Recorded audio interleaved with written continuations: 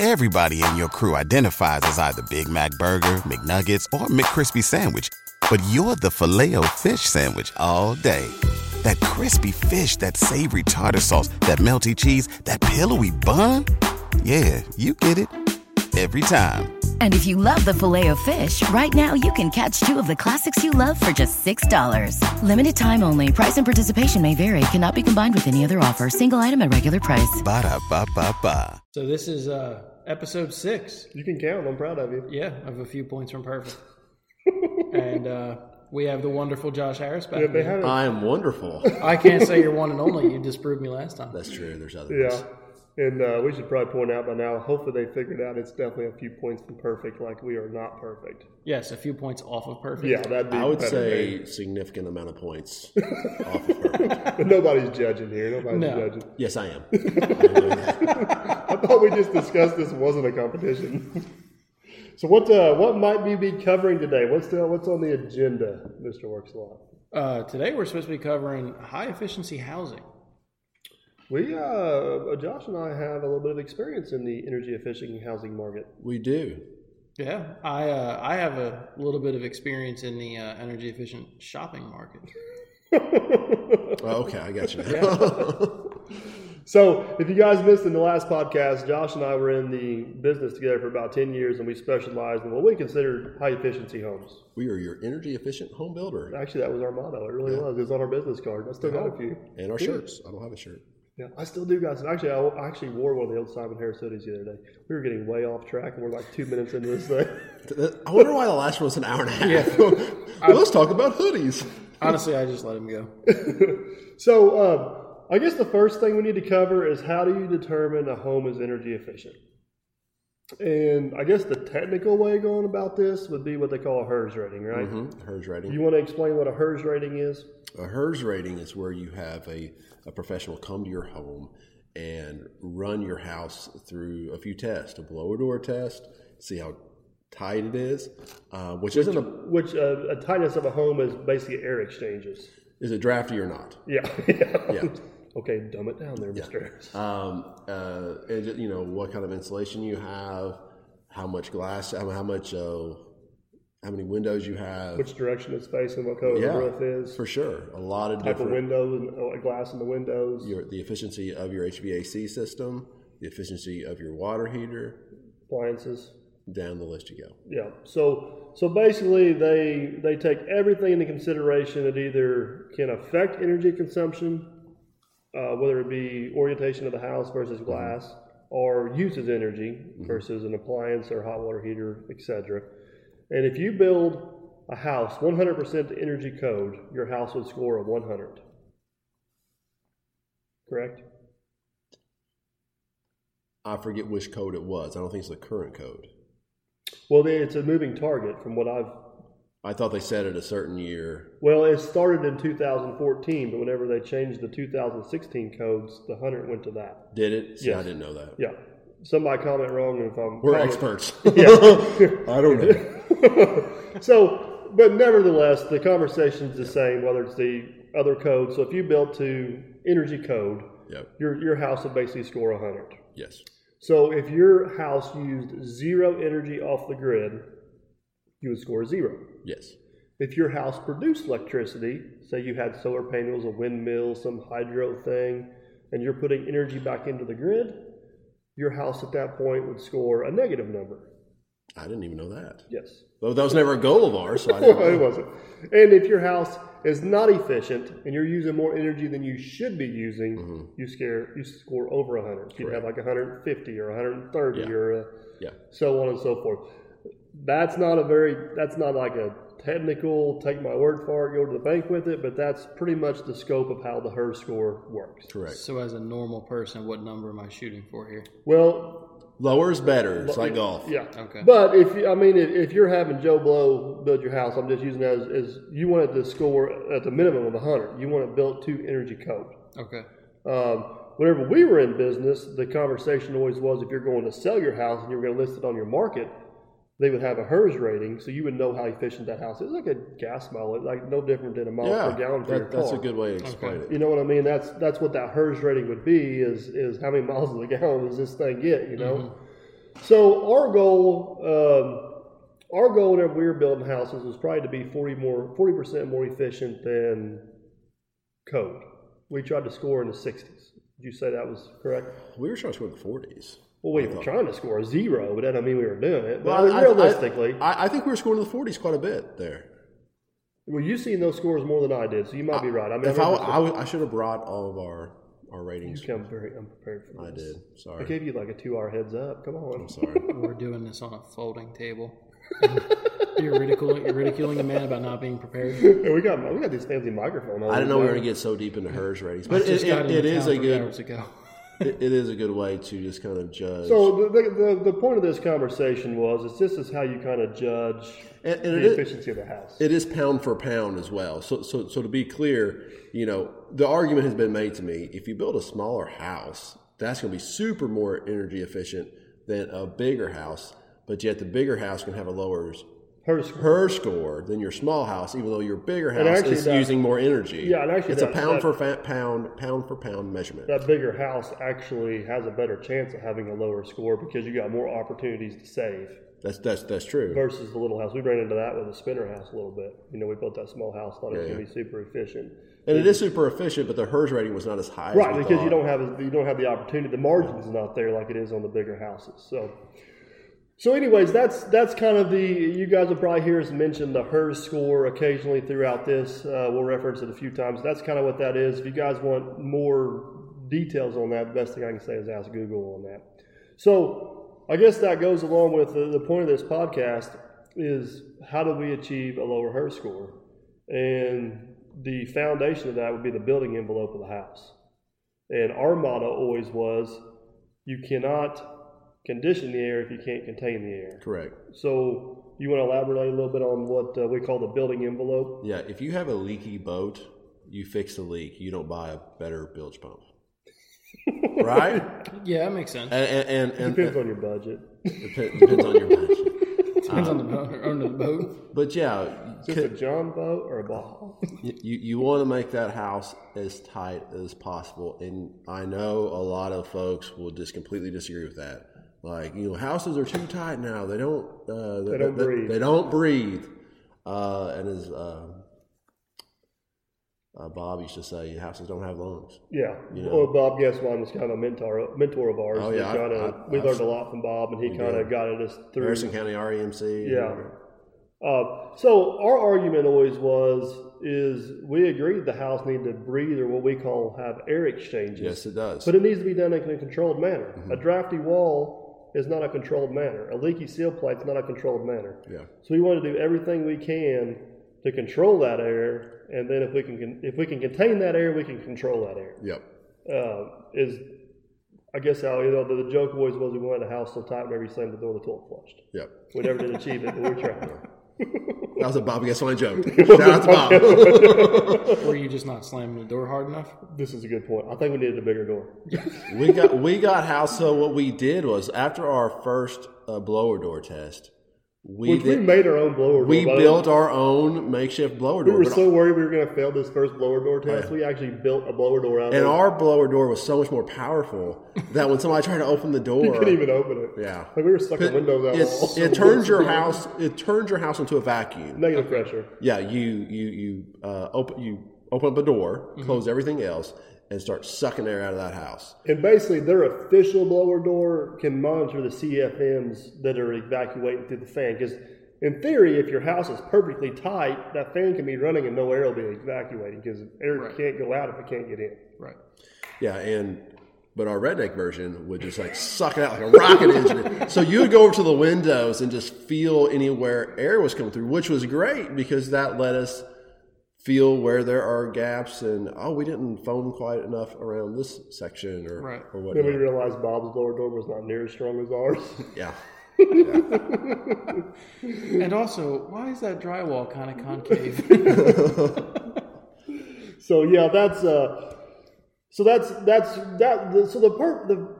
first thing is that building envelope, which consists of everything from the foundation to the exterior walls to the attic insulation to the windows, anything we call the building envelope, anything that separates you from the outside elements.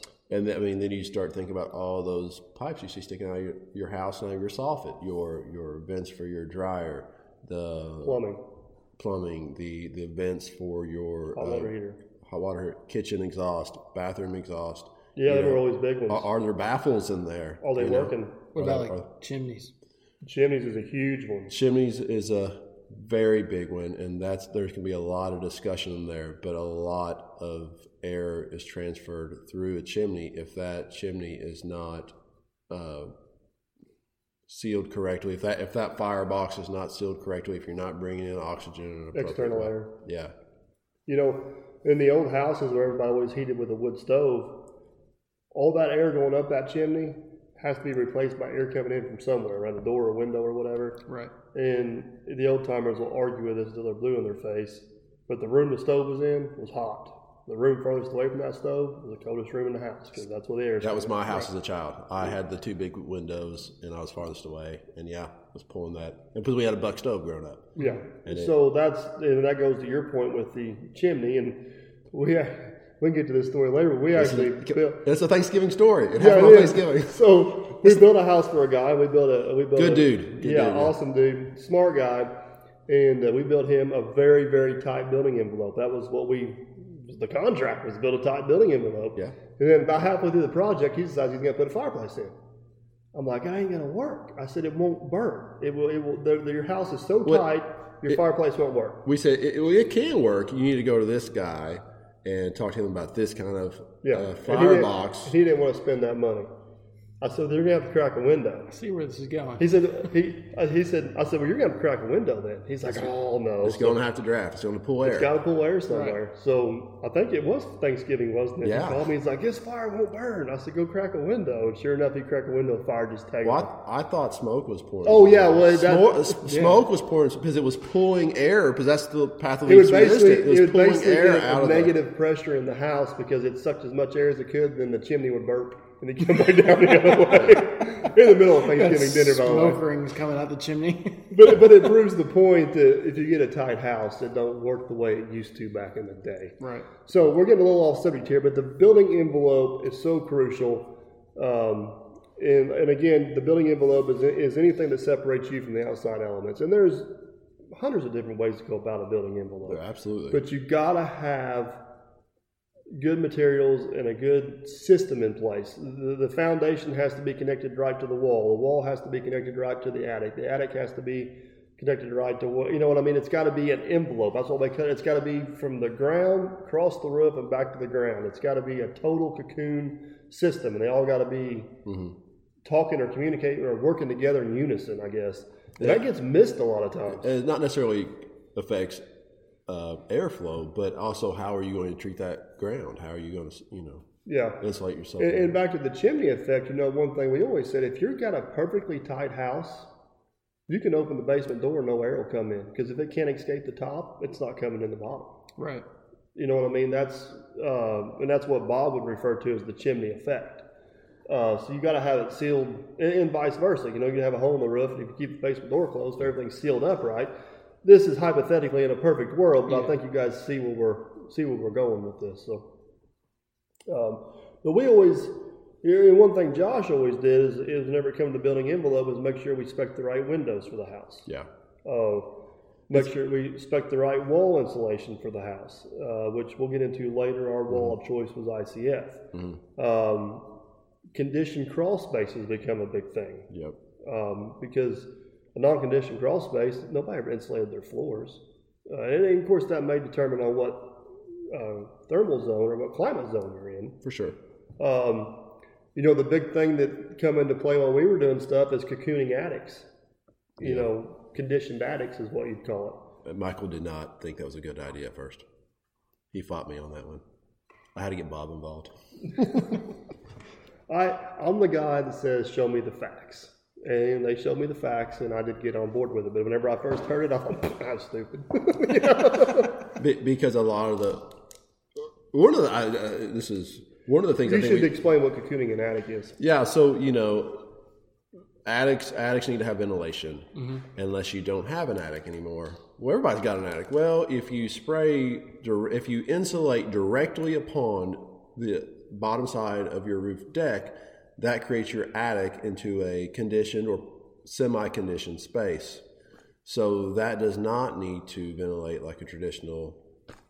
So the thought process behind that is that anybody that's ever lived from here south, never climbed to their attic in the middle of summertime, it can be 80 degrees outside, your attic will be 120. It's an oven. Even if it is ventilated.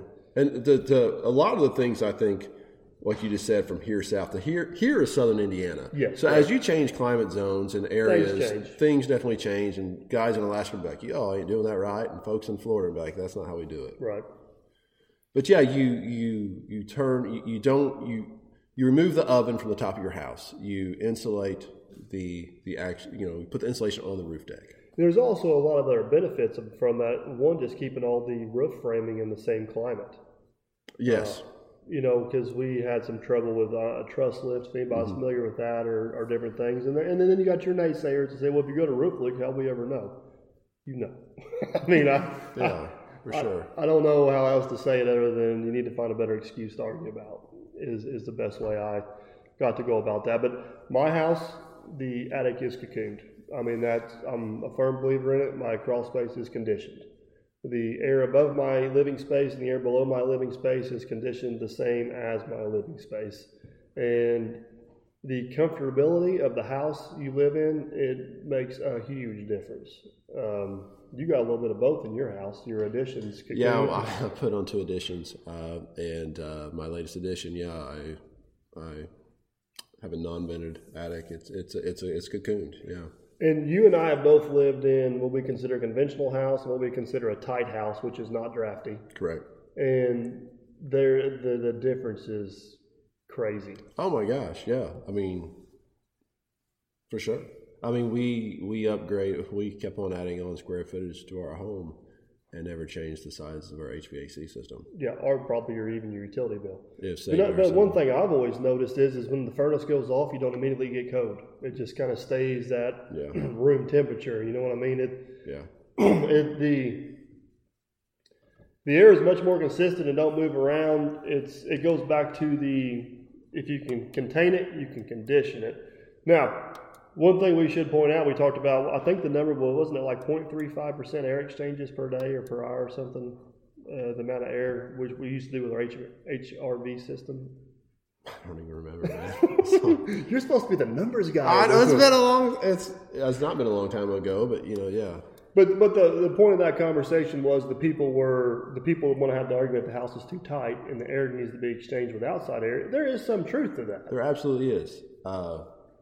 Can we go back to cocooning just for a little bit? Yeah, go ahead. One of the things we didn't say is how do you cocoon it? You just putting pink fluffy stuff against your roof deck? I think you can technically do that. I think our method of choice to cocoon an attic would be to spray foam the roof deck. And there's going to be some controversy if I say this, but when it comes to that, I prefer open cell foam and not closed cell foam. For cocooning a roof deck, yeah. I agree 100%. So you got all the space in the world. Yep. They both have their place. They do. But in the attic space, I know some building codes, which we ran into this a little bit, but some building codes wouldn't allow it because of fire reasons. They wouldn't allow us to we had to watch how we use that space. Right. Remember, if they wanted to use it as like bonus storage, they couldn't. But just something to keep in mind that you need to make sure whatever your local building codes or whatever them are, how they work. One thing I used to hear some folks say, which one's better, open cell or closed cell? Well, depends on what you're using. Yeah, what are you using it for? And then I heard some folks say, well, water don't go through closed cell, so it'll stop a leak in my roof. I'm like, no, that is not why. And bless their hearts, they've heard this. That is not why we're insulating. We're not waterproofing when we're cocooning a roof deck. That's not the purpose of the insulation. It's not at all. It don't work that way. Yeah. I would have you look at shingles and flashing. Let's start at the first layer of defense, not the last one. Can you control what color butterfly comes out from it? That is the best joke I've heard of mine.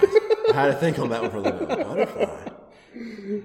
I've been waiting for a while to say that. This was your moment. I'm glad you got her snuck in there. This was your moment.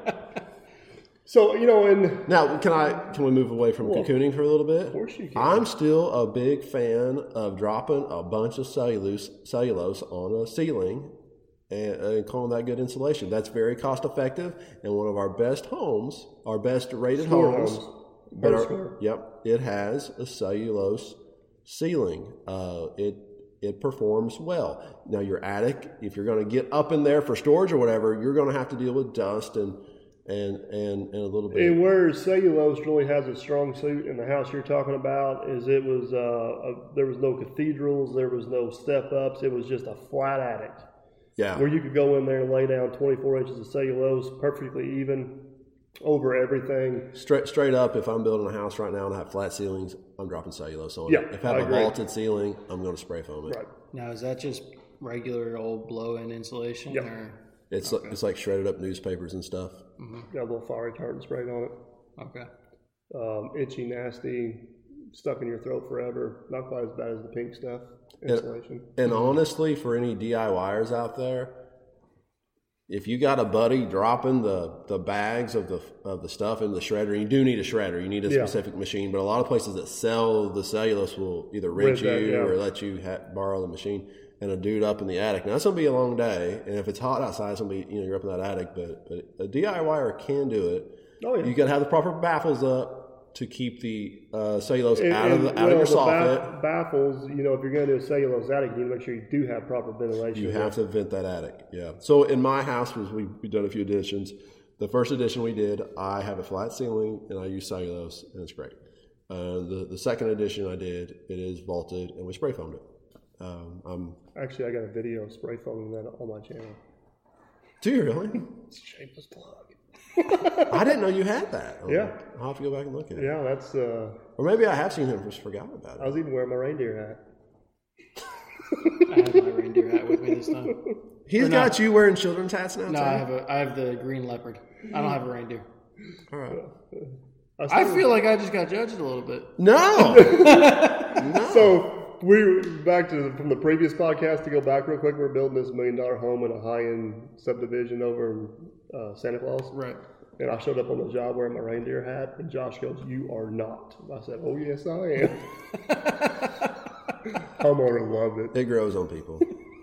It's at that point that we recognize, are they going to like us or not? Yeah. This is literally a turning point. We decide now.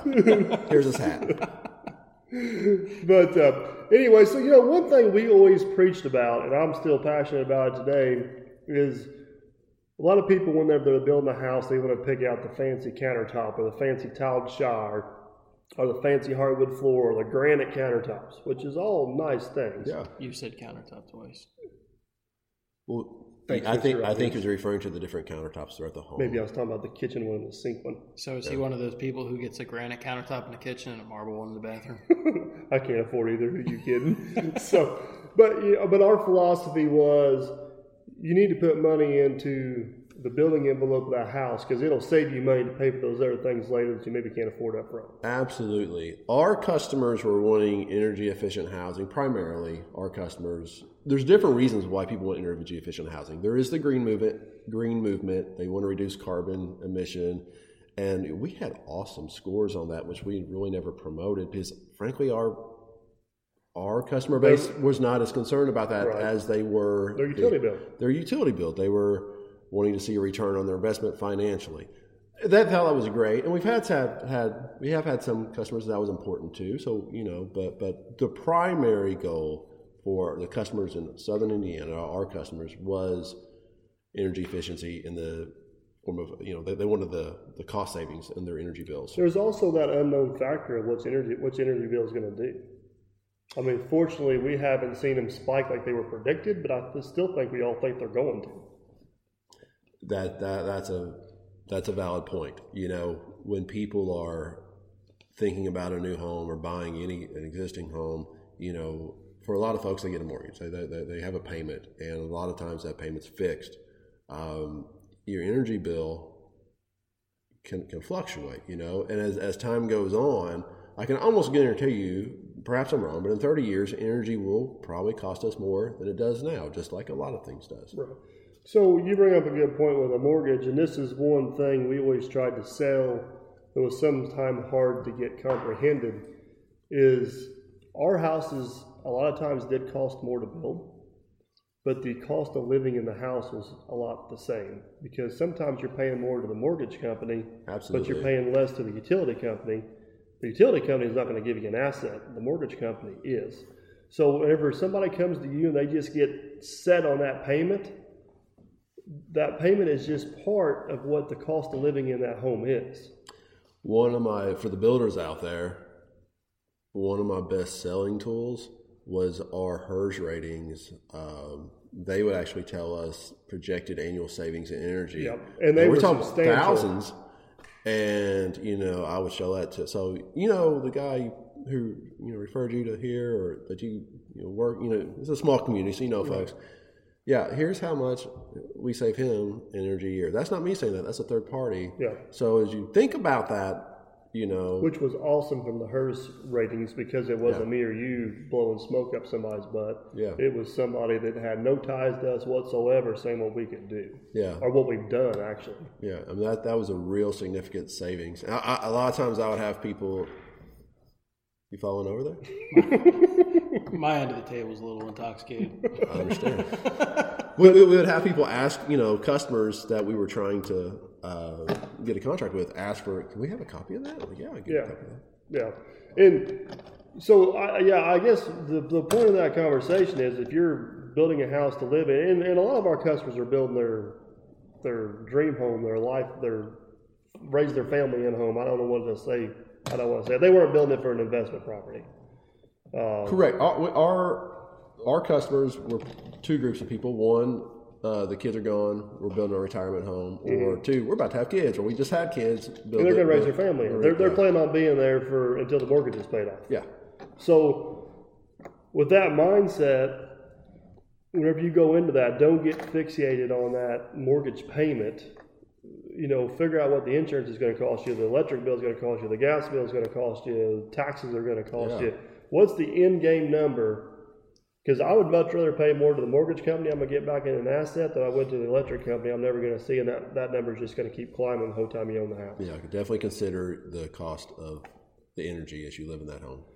And if you have to forego a marble tub or a tile shower or something, that's stuff that can be added later. You can replace countertops later. You can't go back and change the wall system. I guess you could change the insulation in the attic, but it's not going to be as cheap as the day you built the house. Correct. So I don't know. Our motto was, let's build a good envelope to a home, and then we'll see what we got left to decorate. Because we knew what their people's budgets were. Everybody's got a budget. Everybody's got somewhere they got to fit into to make that work. So we already talked about cocooning attics and kind of cellulose versus spray foam. So are we going from the top of the house down? Is that the direction we're going? Well, we've skipped the big section in the middle there called the wall. The wall. The wall. Before you get into that, the HERS test. Mm-hmm. Yeah. Is that something that, as a home builder, you have to do? No. It depends on your check your local building codes. Is it? I mean, he would know. A lot's changed. Here where we are at, no. In some communities, it's makes a lot more financial sense just to do the HERS rating to pass your building code. Okay. So I would just ask your builder about that. Find out locally what. We were very fortunate here where we were at, because the local co-op, our electric co-op, had a program called Touchstone. And basically, if you built to Touchstone standards, which was a little 30% below, it was significant. Yeah, they would basically guarantee your bill. And they would pay for the rating. And they would pay for the rating. So a lot of our ratings we got paid for through that program. I think there was only one or two houses we actually paid to have rated, wasn't there? Bresnahan's being one of them. I'm trying to think of the other one, but most of them we had done through this program at Touchstone. It was nice. It was nice for us on two different fronts. One, we could confirm to the customer we did what we said we were going to do, which was probably the most important. Two, it was a sales tool. You know what I mean? It was a verification that. I guess that's kind of the basis to my question is, like, as a guy potentially getting a house built, is this something that I would expect from a builder? It depends on your market Right. and the culture of the builders in that market. I would ask. Mm-hmm. Around here, the answer would be no. But a different market, it could be totally different. But see, and also right now in our market, I don't think that the co-ops are No, they're any not. longer. That program's long. Yeah, so that would be on you or your builder to hire to have that done. And a full-on energy rating on a house was what, $1,800? I mean, it was. I didn't pay for one. I don't really remember. Was it that high? I Yeah, really don't remember. it It was significant. Like you could get different stages of it. Damien was the guy that did it, right? Damon. I remember we priced it a few times. I'm pretty sure we paid for one, but it was. I mean, it wasn't expensive, but wasn't cheap either. Right. Because it's been But it's good information. It's very good information. It's good information. I'll also say this, and I don't want to, if after talking about that, if you feel really confident in your builder and the way he's building your home, and that number is not needed by your local building code, and you're not that curious about what it will score, it's not necessary. You'd be better off doing your research on. To be straight up, I did not have my house rated. Mine's not rated. And yeah, because we just felt our houses are energy We efficient. know. We built enough of them. We pretty much know. We could probably guess within 5 points of what they'd probably score. Yeah. It's if you do X, Y, and Z, you're going to score in this range. Right. It's kind of what it comes down to. So then what is the difference between the HERS rating and, say, like R value? Oh, let's talk about R You're going value. to get into Josh's nerdy part of his brain here now. I'm interested R value because number I've never heard the of R it. value number might as well be called BS in the building. That's not true. R value is one way to measure heat transfer. Okay. There's other ways to measure it. R value is important, but it's not the only way to measure it. Okay. Just because something has a high R value doesn't mean it's airtight. So you can insulate the crap out of something, but you can still be blowing through the screen door right next to. You know what I mean? Okay. As a matter of fact, the IC industry in our very early ICF industry in our very early days tried to finagle and say they just conceded for a while that R value is king, saying a higher R value was going to make the sale. So they did some kind of weird formula, said our walls have a performance R value. They created a new term, performance R value of like really high. And we didn't know. We were just learning ourselves. Right. But finally, we're like, let's just stop saying that. Let's say what the R value is, which is a good R value of ICF. Let's talk about the air control, the tightness of the home. That's what really. In the big scheme of things, R value is important. Whenever you go into that HERS, like the energy code says you need to have R value of this here, R value of that there, and I'm sure it changes in different parts of the country. Which is giving you a minimum number, right? Essentially. But it's just it's one little piece of the puzzle. I mean, it's one little bitty piece of the envelope. Well, I had never heard of the HERS before this at all. That's new to me. Yeah, it's which going on to the wall system. Our wall system of choice was ICF. Yeah, and for sure. So, a couple different reasons. One, it did have a good R value, which was an R54, or in that neighborhood, depending on the block, I guess. Was it that high? He is so unprepared tonight. He's going to Google it right now. But it also provided a bunch of other things. One, it lacked thermal bridges. And what's a thermal bridge? It's anything that connects the outside and the inside that the temperature can travel through. So whatever. Let the record show. What is it? That the R value of Nudura insulated concrete forms is 23.59. Times 2, got the inside and outside. I'm just grasping for straws. But once again, I think they were really promoting at the early days what they called performance. Which I'm kind of working up to with performance. So whenever you build a house and you see that huge stack of lumber out in the front yard, 9 times out of 10, that much of your house isn't insulated. It's one big thermal bridge inside to outside. Yeah, right. ICF pretty much eliminates all those thermal bridges. You think about if you got a big garage door or a big bay window and you got that big header across the top, there's things you can do to insulate it a little bit, but it's a big thermal bridge. A stick-framed wall, a significant portion of it is a thermal bridge. Oh, a little 2x4 there. Yeah, do that every 16 inches. Right. Put in your headers.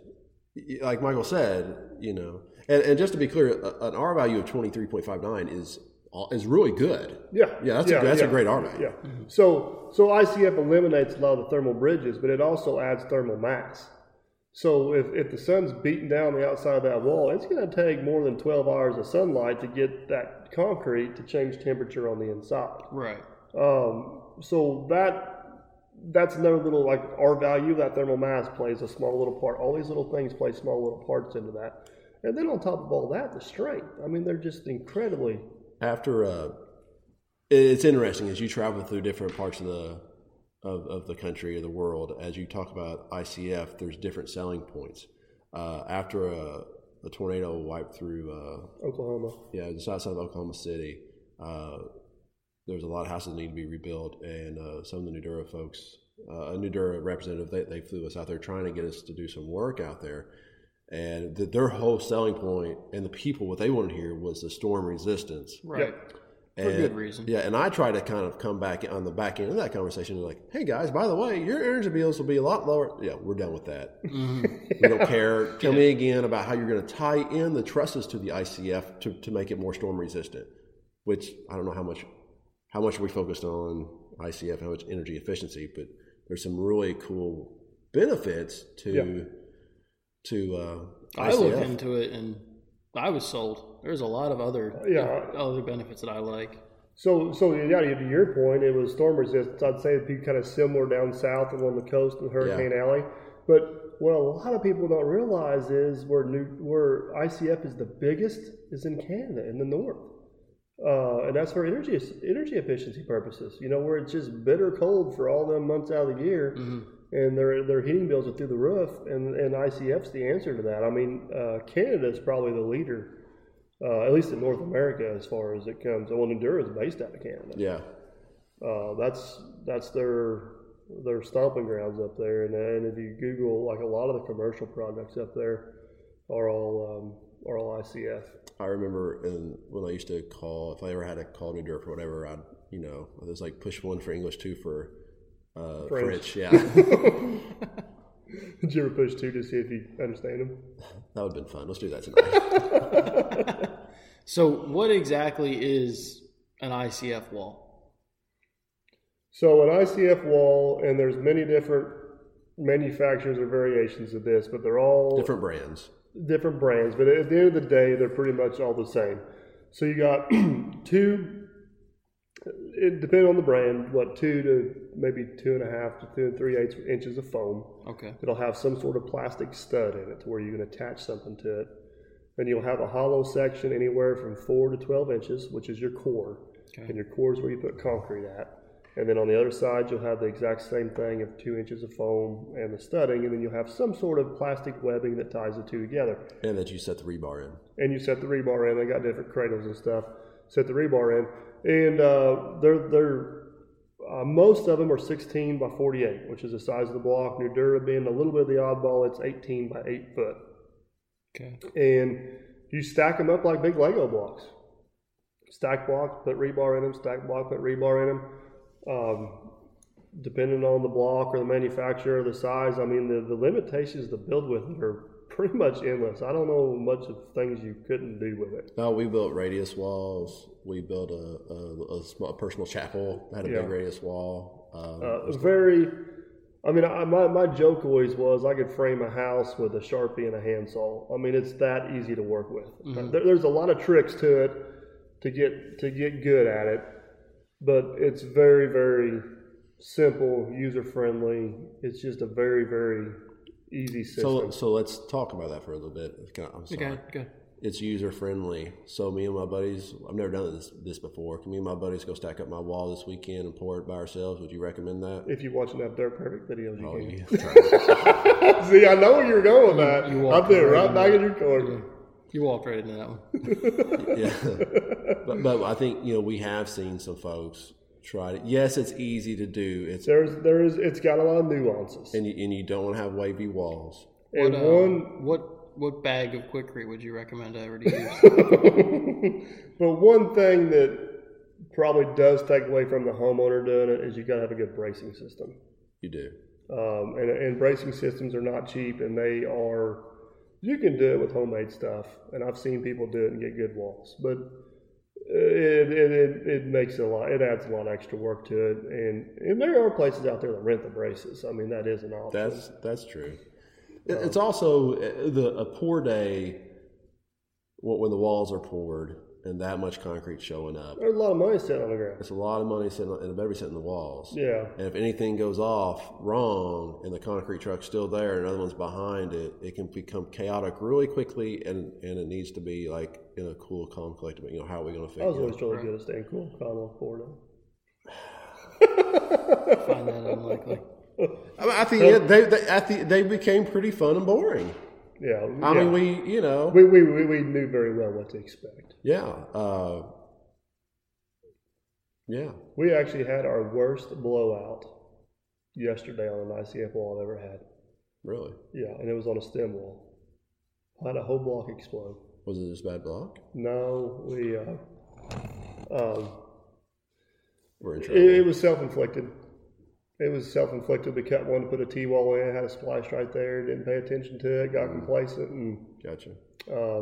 Away we went. So, all right. So we kind of covered the building envelope, wall system, stuff like that. I know we're in a hurry. When that ICF wall is finished and done, you have not just an insulated wall, but you also have a studded out wall. Yeah, because the form stays in place, and yes. the form becomes the studding and the insulation. Yeah, I remember some of our friends when we did our first jobs, like, we'll come look at it when you take the forms home. Like, no, they're staying there. They're there. Yeah, that's so part of it. Yeah, you got for Nudura 8 inches on center. So carpenters are used to working at 16 inches on center. Hey, I got you. Well, that was always one thing that always cracked me up. They're like, well, what do you attach this to? I'm like, you got twice as many studs as you do in a normal house. They're every 8 inches instead of every 16. Well, I'm used to 16 inches on center. Well, I got it for you, and I got you one in the middle. I got 2 different patterns of it. Mm-hmm. But you're ready for drywall or blue board or whatever you use on the inside. The outside is ready for your brick ties, your vinyl side,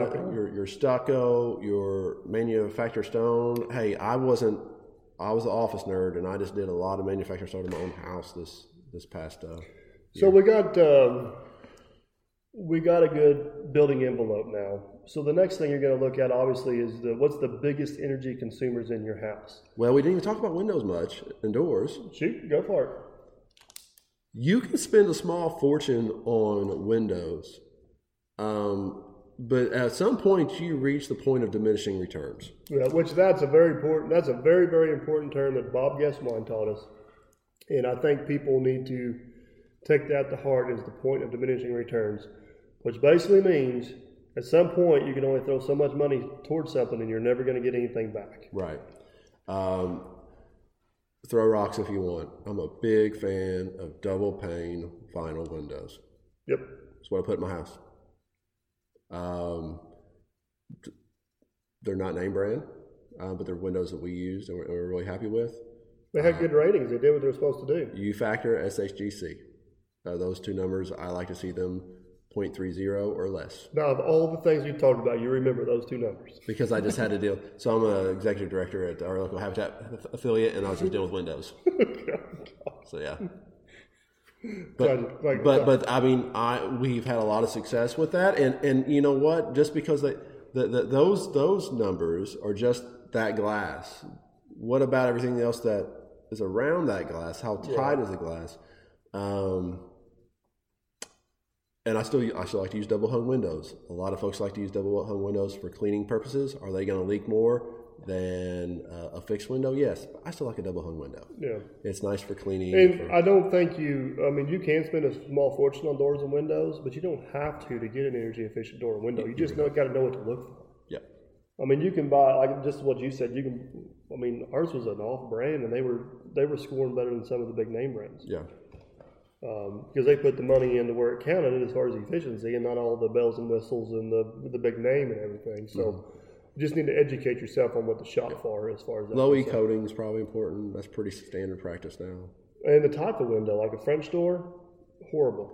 French door could give you some issues. Now, we've done some French doors. Yeah, but they're hard to seal up. They're hard to seal up. What we have problems with the casement windows always scored better than a double hung.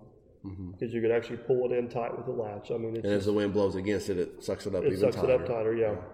So different. The Pella doors always sealed up really tight. That had the what kind of doors? Pella. That had you raised the handle up and it had the little things that locked out like a safe. No, they were Lawson doors, weren't they? Maybe, but the kind of doors you're talking about, where they have the pins at the top and the bottom, those are nice. They'd always seal up, and they were more expensive, but they weren't out. We built our church with my church with ICF, and those are the kind of doors we have. We have two big French doors. Sometimes we got to open those up, but yeah, you got those pins right there, and we've had a lot of success with that. So we got our building envelope now, which includes the doors and the windows. We talked about the roof, the wall system, all that stuff. So next thing is obviously the big energy consumers, which would be your HVAC system, your water heater, and your appliances. Yep. And they're probably a very close second, but they're equally as important to this whole energy efficiency game. They're very important. And also, a lot of people are cringing as we're saying, make that building tighter.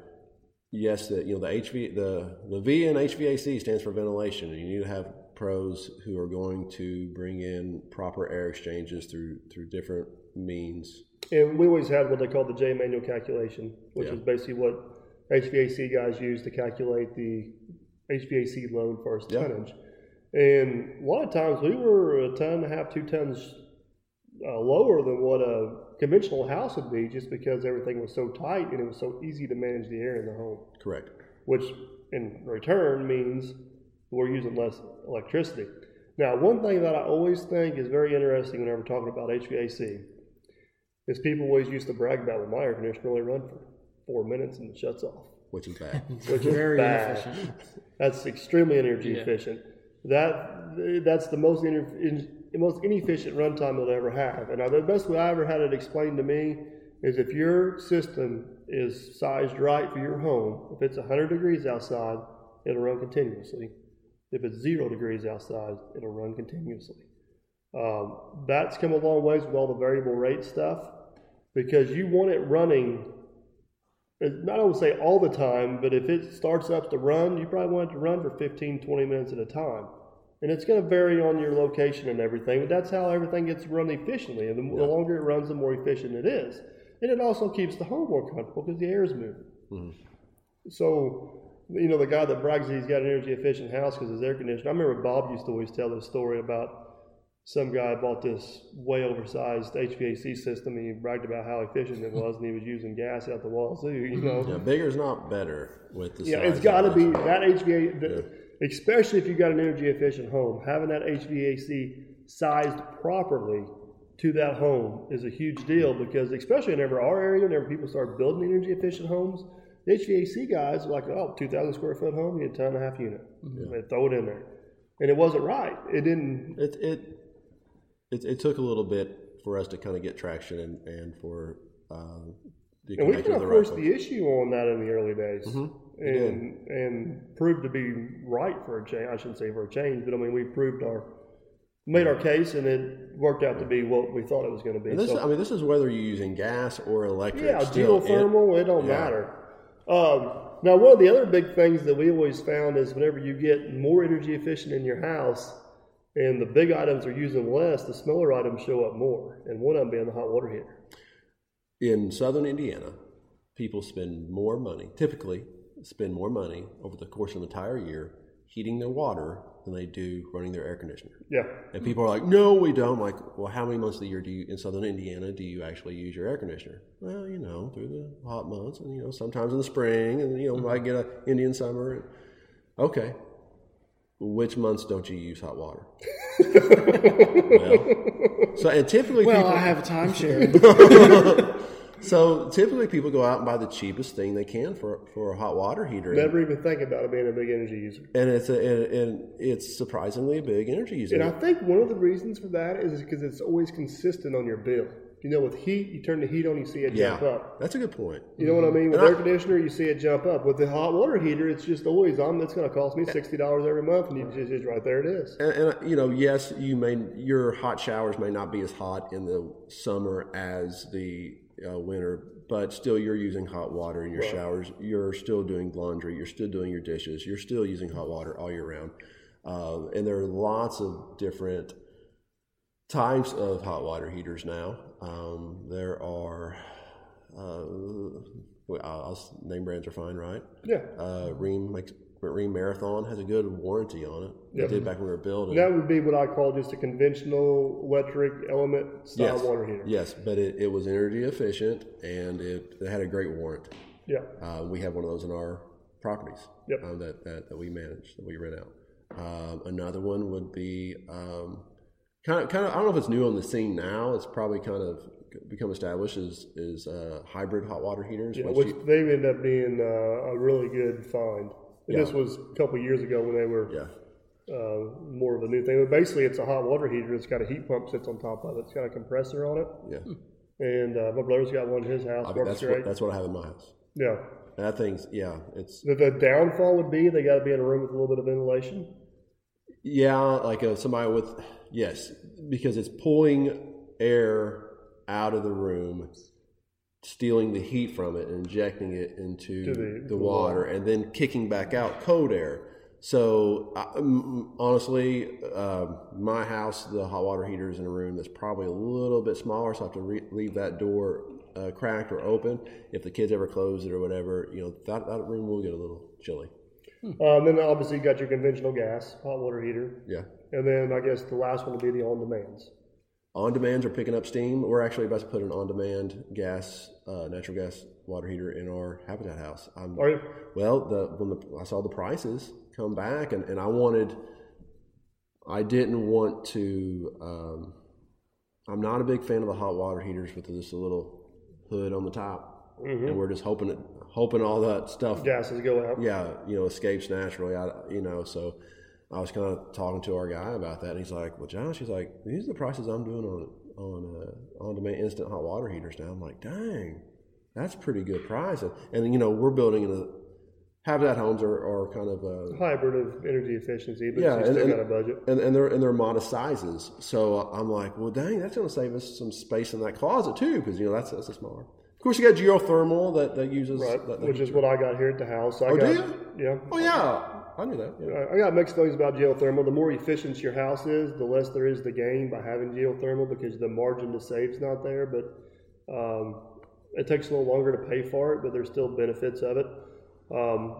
And depending on where you're building at in your local regions, there can be tax benefits. Yeah, depending on what. And I don't know what frankly, that's one of the reasons why I went with geothermal because there was a tax break for it. Yeah. What is geothermal? So geothermal basically, instead of it's basically a heat pump, but instead of having the outside unit that runs, it exchanges air with air. It exchanges the heat with the ground through water.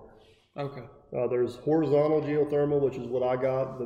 I got pipes just buried horizontally on the ground, and then there's a vertical, which is where they drill a hole and it goes down and comes back up. The verticals are probably a little more efficient than the horizontals, but they're also a little more expensive.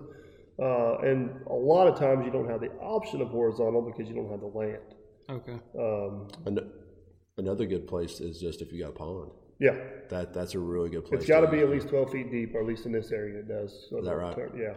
But yeah, you can just throw your loops out in the pond and it'll exchange it with the water. So, and geothermal technically gets more efficient over time because the more earth makes contact with the pipe as it settles. Right. But that's getting a little more technical and off base. So to hit on that, good HVAC system, good hot water heater. Hot water heater was kind of our big surprise. I don't know if it's a surprise item, but like Josh said, we didn't realize how much. The co-op introduced us to that idea. Yeah. Well, they were like, people are spending more money heating their water than they are. They're cooling their house. The last two things on the list is probably appliances, which, Energy Star appliances is that. Everything from your washer dryer to your stove to dishwasher, refrigerators, all the newer stuff's always more efficient. But light bulbs. Lighting your home. lighting, it probably went hot water heater, HVAC, and then lighting. Mm-hmm. That was usually the big ticket users on our HERS scores.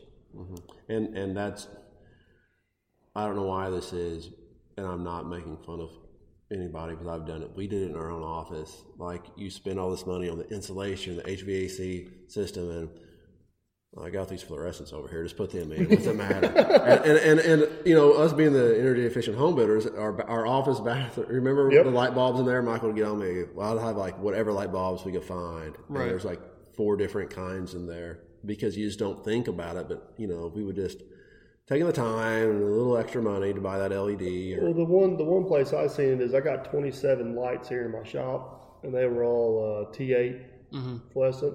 And I switched them all out to LED a couple of years ago, and I saved every bit of $40 a month doing that. Did you really? Yeah. Wow. It was a huge. Our entire house is LED everything. It's a big difference. Yeah, it's a big item. It's one of those things, kind of like the hot water heater. Like, you think, oh, it's just one light bulb, you know, but. And some people will say, oh, you know, my buddy's got LED light bulbs or a fixture and it flickers all the time. You got to look what you're buying. Yeah, get a better quality LED. Yeah. But, you know. By the way, guilty. Yeah, same thing. Amazon sells bulk packs of them, which are very. But the biggest thing about an energy efficient house that is so hard to explain, there's no way to put it in words, is how comfortable it is to live in. It's insane the difference. I've lived in both. You've lived in both. We've been in and out of both. People that we built houses for talk about it. But it is a huge difference living in one versus, I don't know if I'm going to call it conventional home. But it's the comfort of living in that home is different. And with ICF, you get soundproofing. You know, if you live on a busy street or something like that, you can still hear. It's much quieter. Much quieter. We noticed that with a rental property we built in town. Yeah. So there's a lot of other benefits to come along with it. And I'm so glad the marriage wall between that we have a multi-unit property. Yes, that we. You know, me being the numbers guy, you know, I was like, let's just put in a stick frame down there. And one of our guys said, man, let's go ahead and put that ICF wall down the middle. And it is super quiet. Yeah. We even had one guy blaring his radio on one side, and the other guy was just seeing if he could hear it. Yeah. You know, and termites don't eat ICF. Termites don't eat concrete. Yeah. It doesn't burn all that great either. I've never started a campfire with concrete. Have you continued on that? Try. Yeah. I think you should try. So, but I guess that's kind of we just can't stress enough the building envelope. Do some research into that. If you're going to build a house, get a good building envelope. Yep. And then you can decorate it up from there. That's the important part of the house is that. And then pay attention to, don't go buy the cheapest HVAC. Don't go buy the cheapest fluorescent. You don't take a whole lot of money to upgrade just a little bit to save that money back real quick. But my biggest takeaway, I hope somebody takes away from this, is the cost of living in that house. Don't just look at the cost of building. Don't just look at the cost of the mortgage payment. Put all those costs together and find out what's actually going to cost you to live in that home. Agreed. So, Mr. Workslot, do you have any questions? You're looking to possibly build an energy efficient house. You guys going to come out of retirement? Well, I don't know about that. How much money you got? Depends on how much this podcast makes. Probably not. We got just talking about exterior walls. There are still, so let's say we're not doing an ICF exterior wall. Okay. We're going to do stick frame, which still a majority of homes in America are built stick frame, correct? Mm-hmm. So Mr. Dirt Perfect, how am I going to build my stick frame wall? What's that look like, and what kind of insulation am I using? Well, I mean, to answer your question, one, there is a way to build a very, very energy efficient wall using stick frame. A lot of people can do, the basic way would be 2x6 walls, spray foam or starch cellulose, and then you do some sort of star foam on the outside as a thermal bridge to protect it from the outside. And they got that, what was that wrap that John Marks used to always sell? They're always coming with a new. They're always coming up with something. So there is ways to do it. It's still not quite as efficient as ICF, and you don't get any of the strength of it. You can do what they call sound framing a wall, where you offset studs and then you weave insulation in or spray insulation, so it eliminates all the thermal bridges. You do get some strength out of it. It does make it more energy efficient. SIPs is an option. We never built anything with SIPs. Is that? I'm not being hateful. Is that still around? Thing, People are still doing it. Yep. Okay. SIPs is basically a big sandwich panel. It's like styrofoam, or it's a plywood, or OSB. You know, if it's an Oreo, the OSB is the chocolate, the cream is the styrofoam, or the expanded polystyrene. Yeah, and they have very similar energy efficiency characteristics to ICF. They have better strength than a wood frame wall, but they're a little more difficult. Like you got to order a package. Like they got to pre-build all these shapes and stuff to put them in. You usually got to have a crane to put it. They're a little more limited. I wouldn't say there's anything you can't do with it, but they're a little more difficult to be. You don't. I don't want to say this. With ICF, you can pretty much build any floor plan. With SIPs, they're gonna provide the floor plan they can build a house to, and vice versa. We always wanted to put SIPs roofs on our ICF houses. We came close a few times. We came close a few times. We never could quite come together. Of course, you got steel studs and steel construction. We go down that road a good while. I'm sure I'm missing one. Can I ask some more questions? I know you guys keep looking at the clock. Is that bad if I ask you more questions? No, keep I'm just thinking of the questions people have asked me over the years. I've always got answers. I'm excited about this ICF, man, and I see they build ICF roofs and wall and floor systems too. Would that be good? Can we do that? So this goes back to the point of diminishing returns, and I think this has something to do with where you live and where you're building. But around here, it was never cost effective to do that. Where did we pour some ICF? Ceilings. Over whenever we had a porch bump out from a basement, and we'd pour an ICF ceiling over that for like a safe room or a gun room or something like that. We did that a handful of times. We poured some cool safe rooms. We have pulled some very cool safe rooms. But that was probably the most common application we did as far as, and we actually used Light Deck on a job, which is the ICF decking system for that. We never did do any ICF roofs. We tossed that idea around a little bit. It just was not cost effective for this area. The main reason we wanted to do an ICF roof was for fire protection. I think that would be more common or easier sell if you were in forest fire area. Sure. Like out west or something. I think that'd be a lot easier sell, but it just didn't ever pan out around here. ICF windows? They're hard to see through. I'm not sure what to do with that question. So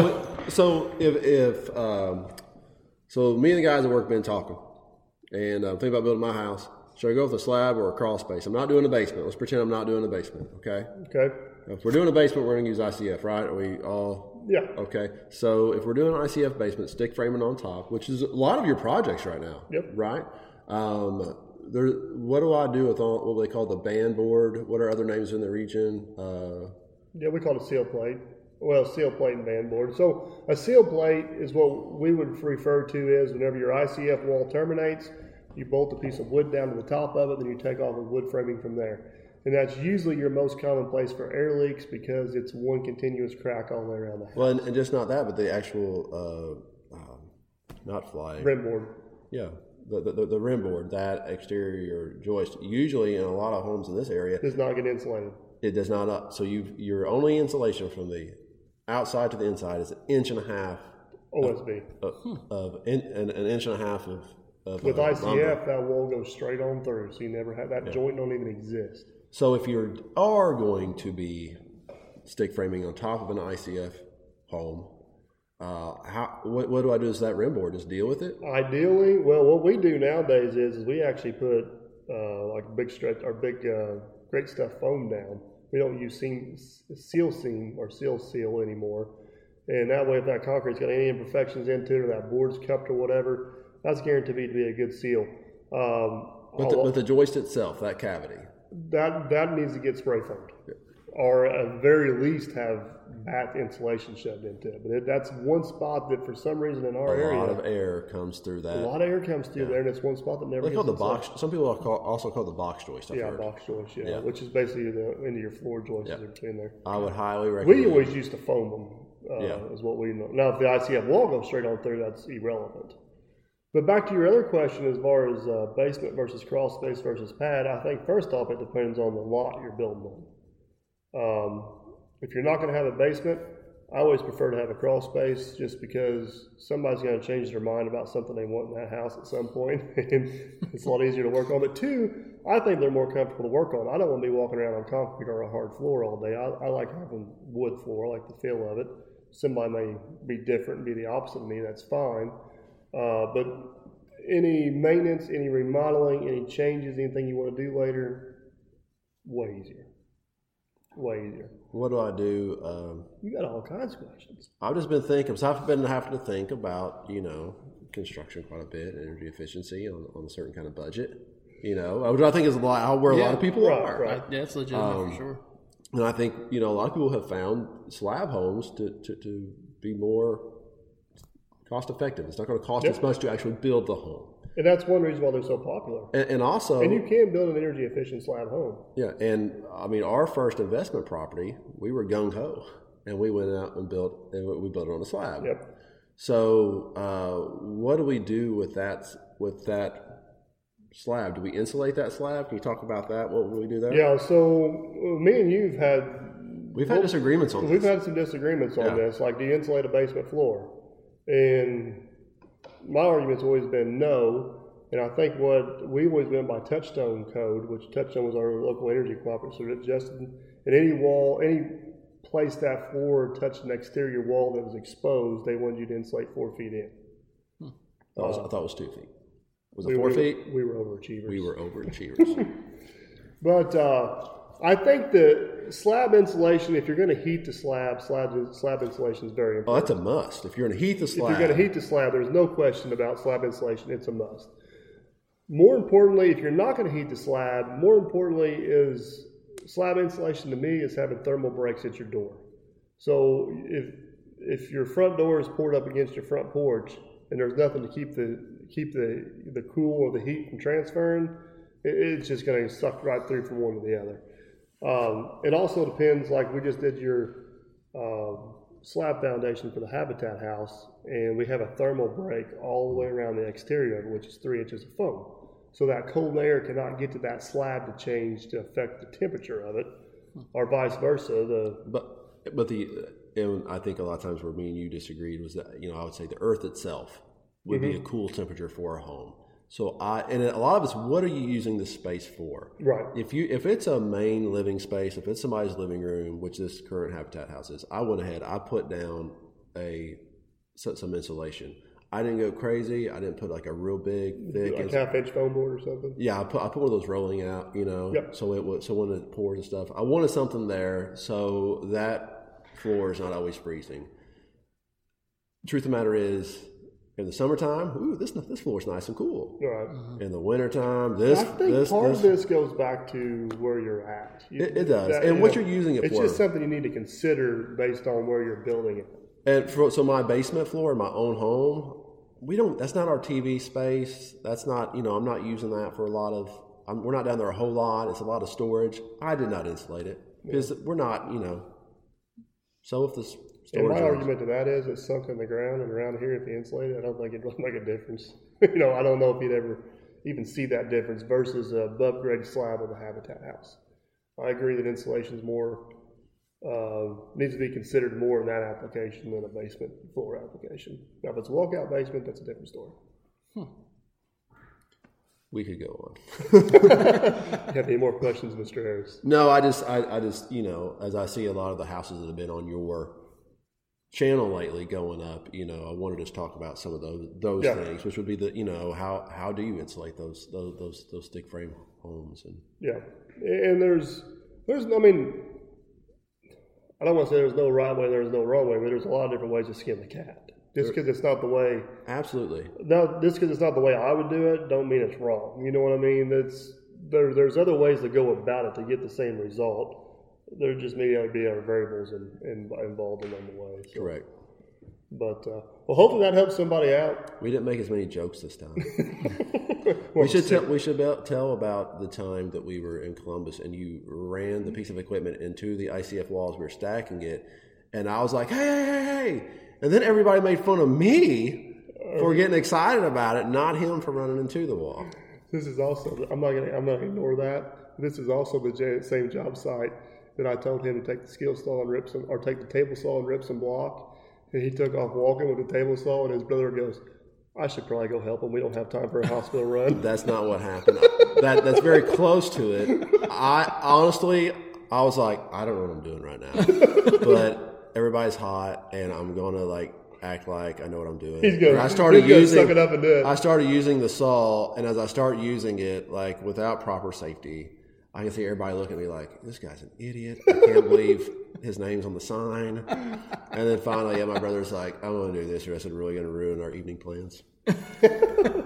So, well, if you guys got any more questions or want us to cover something else on this, comment down below. We'll try to jump in and answer whatever we can. But, yeah, hopefully it helps somebody I out. would love to hear some HVAC guys talk about, yeah, and we didn't even get into we didn't get too much into air exchanges and how you make those happen. Yeah, so, which is, like you said, the V is for ventilation, which is important, and we're not going to downplay the importance of that. So it definitely sounds like we might have another episode of this. Yeah, we just need to wrangle some HVAC guy. Yeah, that's willing to talk. I'm sure we can find someone. So, well, Mr. Works a lot. If you don't have any questions, we'll wrap this one up. I'm good at the moment, but anybody who might have a question can write it down below, or they can send us an email at a few points from perfect at yahoo.com. And thanks a lot for Mr. Harris for showing up and chatting with us. It was fun. So we'll have to do it again. As soon as this has been very interesting. I'm like, as you sit here and talk, you forget that you kind of morph into guys goofing off, and you forget people are going to hear this for years to come. So does this mean you're going back through and saying, what did I say? Yes, it is. It does. As you noticed the last time we did this. That is exactly what happened. All right. Until next time, guys. Thanks for listening. Everybody in your crew identifies as either Big Mac Burger, McNuggets, or McCrispy Sandwich. But you're the Filet-O-Fish Sandwich all day. That crispy fish, that savory tartar sauce, that melty cheese, that pillowy bun. Yeah, you get it. Every time. And if you love the Filet-O-Fish, right now you can catch two of the classics you love for just $6. Limited time only. Price and participation may vary. Cannot be combined with any other offer. Single item at regular price. Ba-da-ba-ba-ba.